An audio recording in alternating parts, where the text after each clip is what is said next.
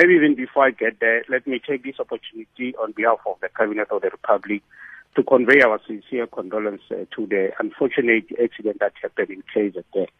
While coming to the subject matter, I think since from Thursday, the IEC has tried its level best to ensure the implementation of the Constitutional Court order that instructed that before we conduct the IEC conducted the local government election on the 3rd of August, they should ensure that all the people with incomplete residential details on the voters roll, or people who don't have details on the voters roll, should update their details. So since from Thursday, they've been working very, very hard.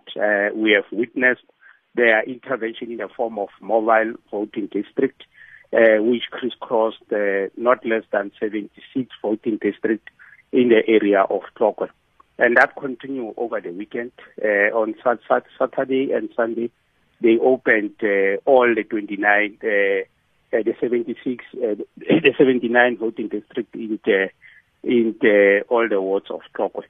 So there is a steady progress that has been registered, and hopefully today the IEC will release a consolidated report of the impact of the intervention. But I must take, Sakina, this opportunity to really commend our people in Tlokwe, all stakeholders, the church, everyone, who responded positively to the call by the IEC.